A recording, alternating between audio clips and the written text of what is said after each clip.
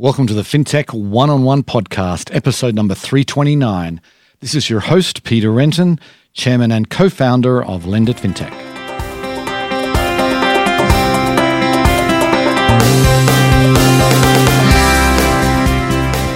Today's episode is brought to you by Lendit FinTech LATAM, the region's leading FinTech event.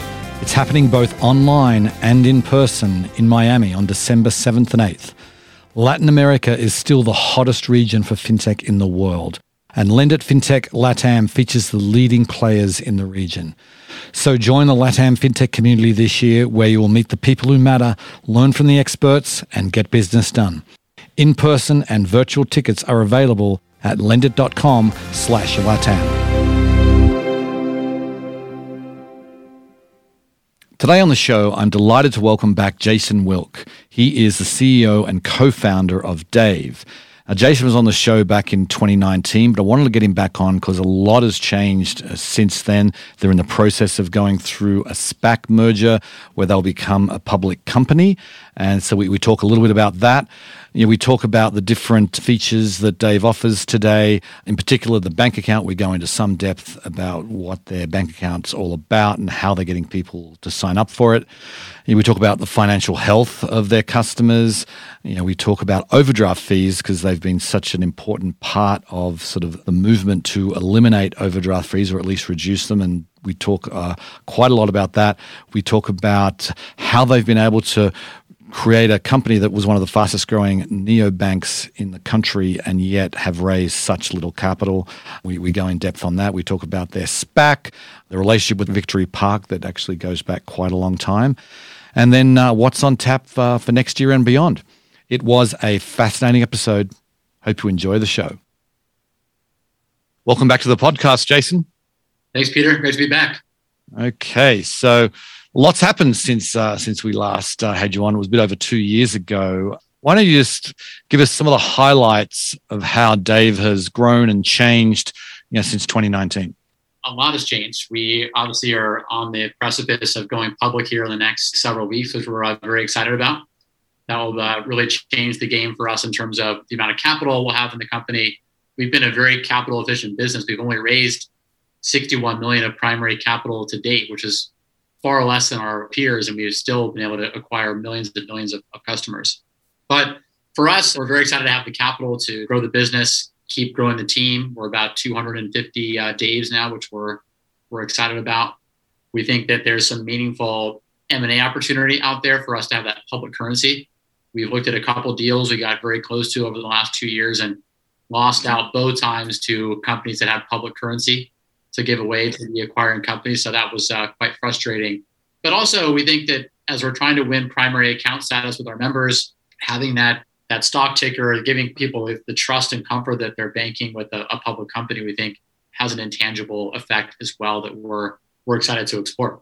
Right. And you have a public stock ticker that is your company name, right? I think it's going out as Dave. Yes. Yeah. VPCC right now, but yeah, it will be the Dave ticker. So that's something we've always wanted. We've been in contact with NASDAQ for a few years about that, just to make sure no one ever takes it. And for the majority of the time, it's been owned by, I believe, Dave's Barbecue. It was a publicly traded barbecue retailer that had it, and they finally relinquished it and now trade under the name of, I think they just have Barbecue as the ticker. So we were the fortunate beneficiary of that. All right. That's great. Let's get right into it and talk about the Dave bank account. I don't think it was live last time we chatted. If it was just in its infancy. But you just said in the intro there that you're really focusing on having that be the primary account. And maybe just start with tell us some of the features of the Dave account. Yeah, so the Dave bank account is the primary focus for the company at this point. Obviously, our advanced service is still critical to the success, but we feel that product really works very well in tandem with a no-fee bank account. Right. And to date, the history of the business, obviously, was we would help you avoid overdraft fees at your existing bank. So you'd come in, you'd connect your Chase or Wells account, we'd alert you about a bill, and we'd send you money to help you cure the negative balance. And we were certainly able to have a major impact on people's financial health by doing so, but nothing better than if we were to offer our own account, where we can literally save our customers $400 a year in bank fees by coming over and switching their account to us. So that's been really the primary shift of the company to focus on our account. Our bank account comes with no minimum balance fees, no overdraft fees. So those are the two primary ones that our customers are mostly getting hit with. But we also have some really unique features around there, which will predict your upcoming bills. We submit your rent and utility payments to the credit bureau so you can actually boost your credit score just by paying your cell phone bill or your rent on time, which is very cool. And then we obviously have our well-known side hustle feature, which gives you access to a bunch of different opportunities to make money on the side. And we have 35 partners in there from DoorDash to Instacart and more. Right. Okay.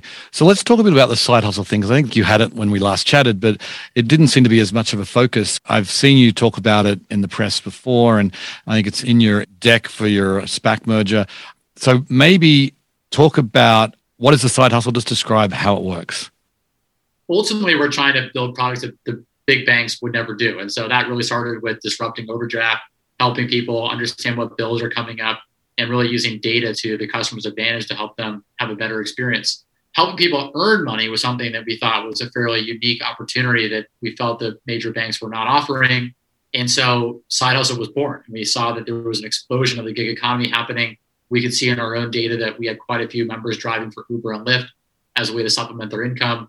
And so we figured, why not launch our own marketplace to expose all these great opportunities that were out there? Because everyone knew about Uber and Lyft, but no one knew if DoorDash or Instacart or these other cool things are coming to your town. And given our wide footprint across everywhere from banking deserts to major metropolises, it's impossible to keep track of all the new opportunities coming to your area. So we think a lot about helping our members earn more money at the business. And you can do that by cutting down their exposure to fees, or you can do that by actually putting more money in their pocket from earning too. Something we're exploring more as a theme here at the company. Right.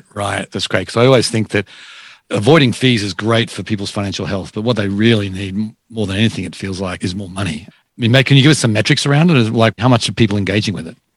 It's significant. And through COVID, we saw a huge uptick in that product as well. We processed over, I think it's about 4 million job applications through that product at this point. And we can track the pre and post application process from their finances. And these members have earned hundreds of millions of dollars in income that they didn't, otherwise didn't have access to prior to finding this feature. So who is coming to Dave today? Is it still the same type of person that you've always had, or maybe you just describe who that person is? We are banking the everyday American consumer that is living paycheck to paycheck. And that paycheck to paycheck definition can be pretty broad from an income perspective. And so, while I would say today we're mostly serving customers who are the most impacted, the highest need members who are paying the most in bank fees, we think those are really the first early adopters that are willing to take the leap to digital banking because they are being so screwed by fees. And if you're tired of paying $40 fees on buying a $5 cup of coffee, that's why you come over to Dave. I think as we become more of a household name, we'll start to move up the income scale and move into folks that are more slightly impacted or just having a very not impactful relationship with their bank. They're not getting much out of it other than it's a place to sort of move money around. We think there's so much more to create a superior experience for folks that are living paycheck to paycheck that they've never had access to before. A lot of our customers have been used to banking at a corner store or buying their bank off a J-hook at Walmart. We're now able to provide them with an amazing experience. And as we become a more household name, we think that our income scale at Dave can go from those making $10,000 all the way up to those making $150,000 a year. If they need help moving forward, we're a great product for them. Right.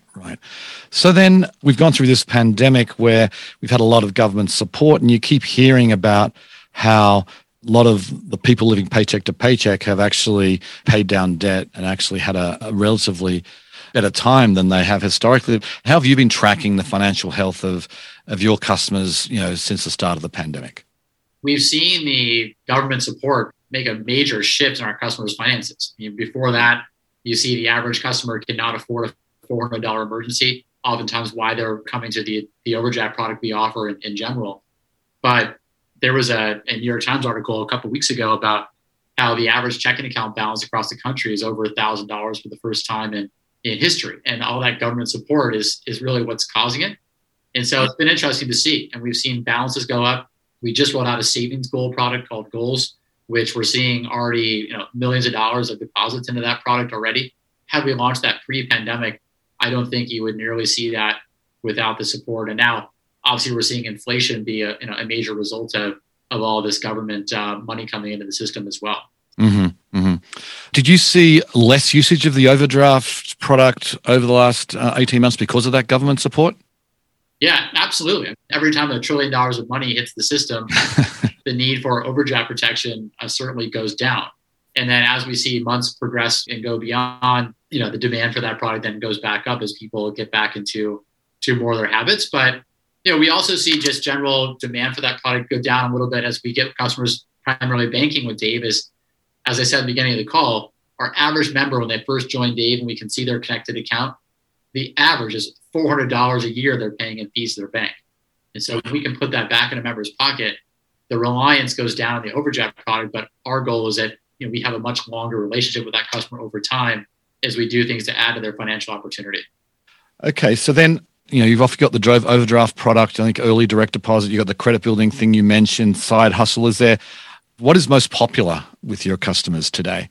Well, checking their upcoming expenses is certainly something that's very popular. You get a lot of interaction with those that want to know what bills are coming up. That was the original feature of Dave, and that's one of the reasons why I built the company. Is I was so fed up with my bank telling me what my current balance was, but not letting me know what transactions I have coming in the future, which could lead my balance to end up in a negative state. And so that predictive feature is very impactful for people.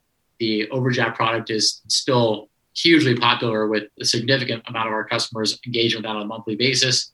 And then now we're seeing just people checking their debit card balance and swiping their card becoming the most popular feature quickly. Right.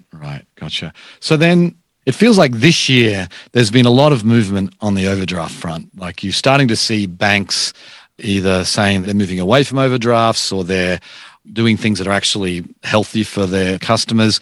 This just wasn't being talked about 2.5 years ago. And when you started Dave at all, it feels like you were a pioneer here in really shining the light on overdrafts and how there's a better way. So what do you make about all of the movement of banks, in some of the biggest banks in the country are really starting to make moves where they're trying to minimize the overdraft impact on their customers?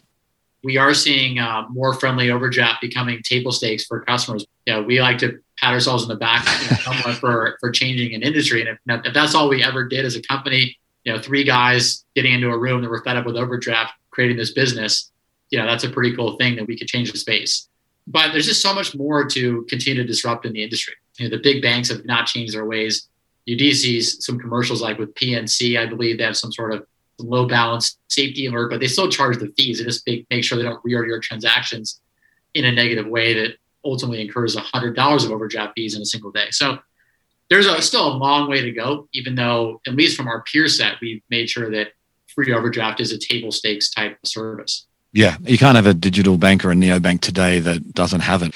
Kudos to you guys for really being the first there, but I think that is now a real change that you guys have really pioneered. So I want to switch gears a little bit and talk about the financial health of the American consumer. You say it's obviously done a little bit better with the government support, but assuming we're coming out of the pandemic, assuming that there's going to be no more major government. I know that the new law that was passed does extend some of the child tax credits through the end of next year, which I think will be really helpful for many people. But what's it going to take, and what are your sort of thoughts on the tens of millions of people who are living paycheck to paycheck?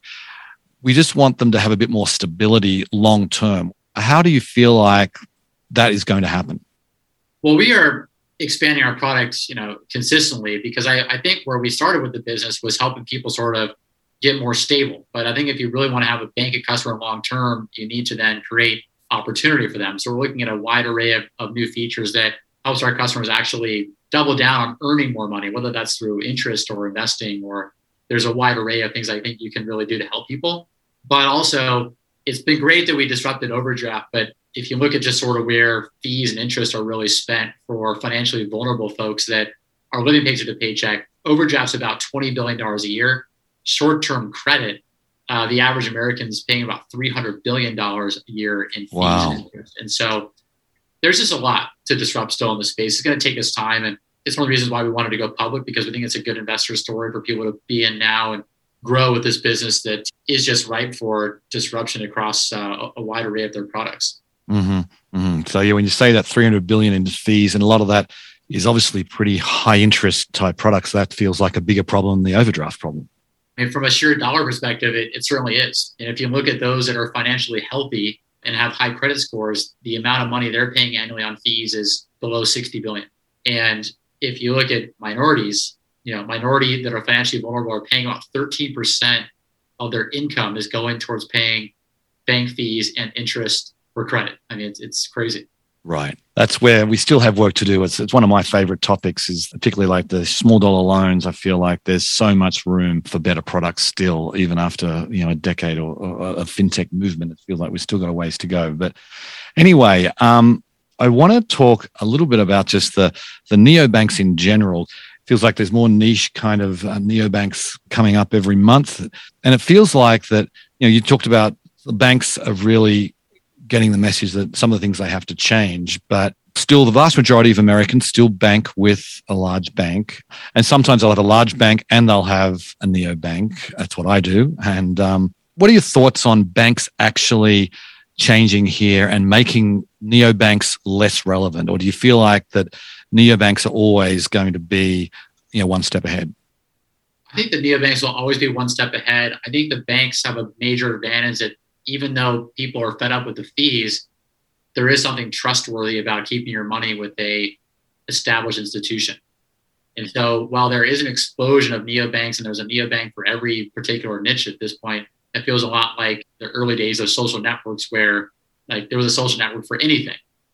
One or two players ultimately arose as the ultimate destination. So I think we're going to see something pretty similar in the neobanking space. But ultimately, again, another reason why we're interested in getting public is I think the winners are going to be able to create a household name and build that trust for consumers. Because the ultimate people who are willing to switch over their primary account status or transact with a neobank, it's going to be that very, very early adopter. You want to start getting those that are comfortable with moving a significant portion of their paycheck over. It's going to be with someone that you've seen 7 or 8 times in market, something that your friends and family are using for validation. And right. with that in mind, there's only going to be a handful of winners or less, in my opinion. And then there'll be this massive long tail that may get 100 or 200,000, customers in total, but it will top out. Right. That makes sense. So is it primarily trust? Obviously you need to get the word out. I'm thinking about like going public. Obviously you talk about it does build a lot more trust, and financial services is built on trust. Is that the primary reason to go public, or is there more to it? It's just capital, trust, M&A, and having the currency to continue to growing our fast-moving team here. Right. So obviously capital is important. I mean, like we've seen how in the crypto space, there's obviously some in the fintech space more generally with their names on sports arenas. We're going to see a Dave Stadium coming down the track. You never know. I mean, there's something about that. I mean, many will say that that's a waste of money, but others will say that doing things like that can be some of the best brand exposure and trust building that you can do. Yeah, I've come around. I thought it was a waste of money initially, but now having seen like SoFi being out there on TV every single week in the football season, brand awareness, it feels like it's such a great way to do it. But anyway, it's really fascinating to me. You mentioned this in the intro that you've raised just over $60 million of equity funding. Many of your competitors, they do many times that every time they go out and raise money, and they're on a Series E or F or whatever. It's curious to me that you haven't done that. I think there's not many companies with, maybe there might be one more that is bigger than Dave. I mean, is it really word of mouth that you've focused on to try and grow? You said north of 10 million now. Is that the main driver of the growth of your customer base? It is still the biggest source of traffic for us is organic word of mouth, which I think has been helpful for us.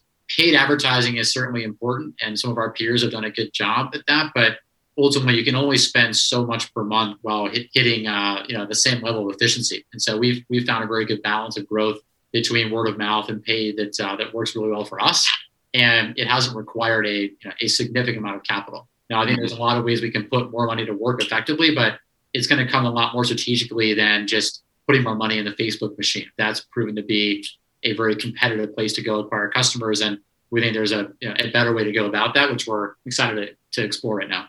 Right. Okay. Can you maybe just take us through the ways you're generating revenue today? I mean, is the tipping theme still there? I mean, interchange? I mean, what are the different ways that you are generating revenue? Right now, we're generating revenue. We still have a $1 per month subscription fee. We obviously drive revenue from interchange on every MasterCard debit swipe, so making about 1 to 1.5% on every swipe. We make money off of referral fees for Side Hustle. And then on ExtraCash, we have completely optional fees like tips. So customers can opt to pay us a optional fee if we help them avoid an overdraft, which is something that our customers have come to love. And for every percent that someone tips us, we actually pledge a meal to Feeding America. We've donated millions of meals to date so far, which is awesome. It's a great way for the company to give back, but it's also a great way for our members to give back when they're also in a time of need. Right. Are they avoiding overdraft fees? Like, do you have some stats there around, you said that you had like $400 annually before they start with Dave. And obviously some people, they need the emergency overdraft, but they still might end up overdrawing. Do you have any stats around how your customers are avoiding overdraft fees? It's about $1 billion in overdraft fees saved so far for members. And that's one of the reasons why we've dug in so hard on Dave Banking, because we're able to cut down the overdraft fees significantly for people at their external bank. But then when we get people into Dave Banking, which doesn't have overdraft fees at all, you start to see the fees plummet down to zero. That's what we love to see. Even though people use our overdraft product at their existing institution, you still see them incurring some fees. We can't prevent everything. So that's why we're just trying to really promote our own product at this point. Right. So then you're moving people into your own product. But I imagine the big thing is getting their paycheck into there, right? I mean, is that like, because one thing to open up a Dave bank account, but really what you really want is the payroll going in there, right? Any kind of repeat funding activity we see as a huge driver of long-term retention for the customer. Right. Okay, so I want to talk about the SPAC merger. I know that there's certain things you can't say, but one of the great things about a SPAC is that you can talk about the future, which I know you can't do if it's a regular IPO. But Victory Park is very well known in the fintech space. They've been a real early supporter of many companies in the space.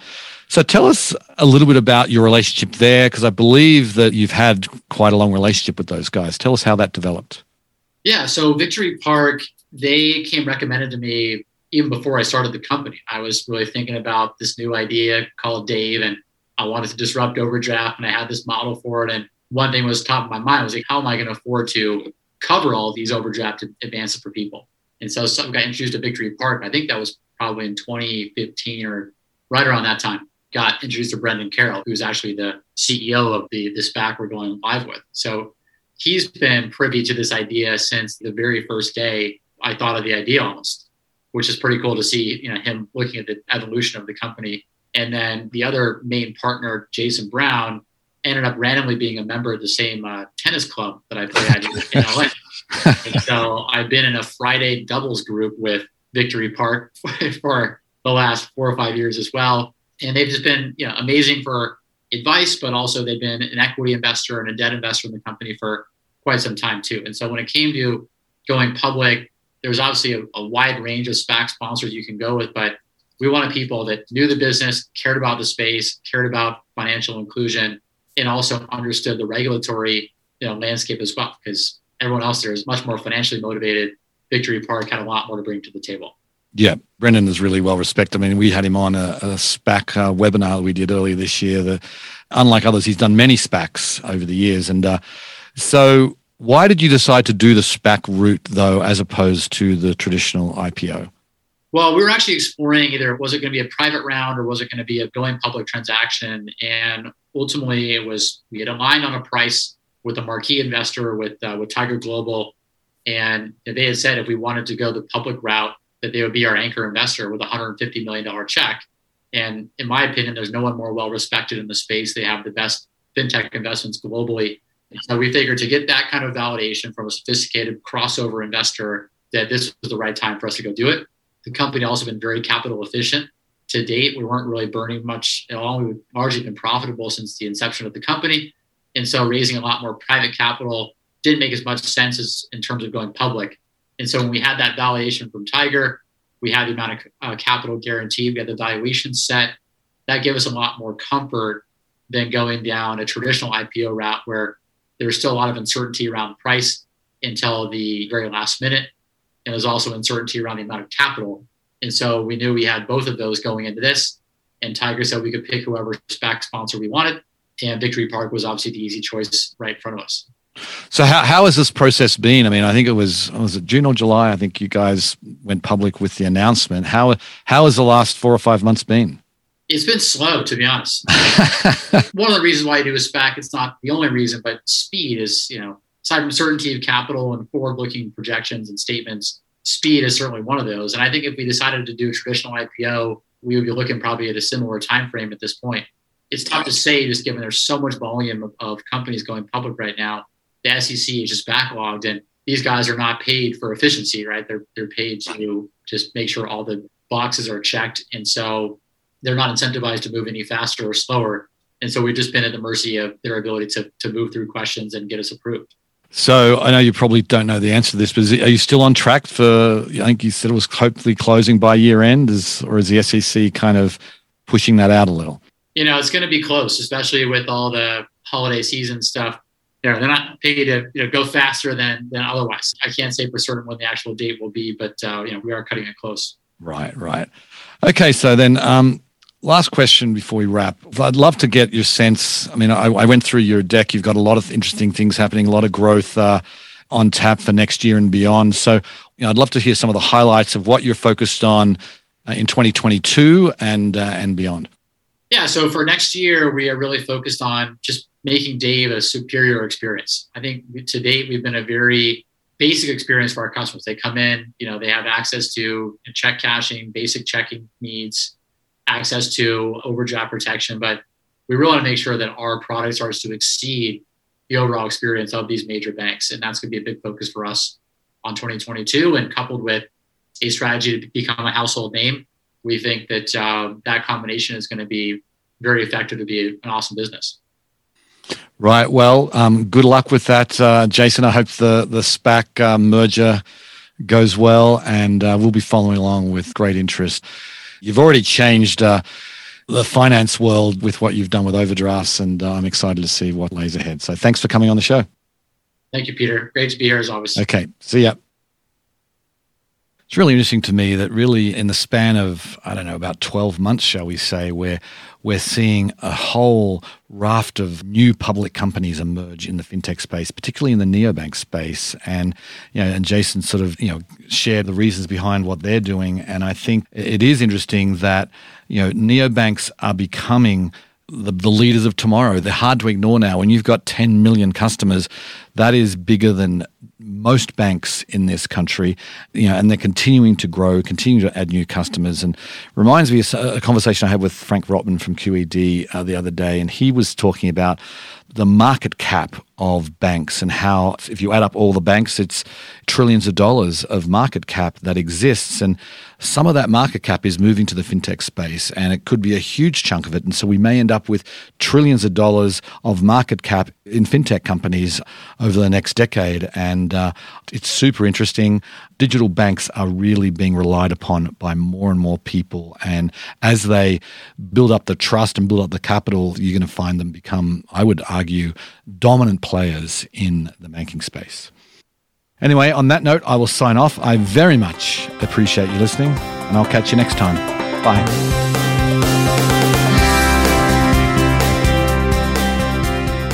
Today's episode was brought to you by Lend It Fintech LATAM, the region's leading fintech event.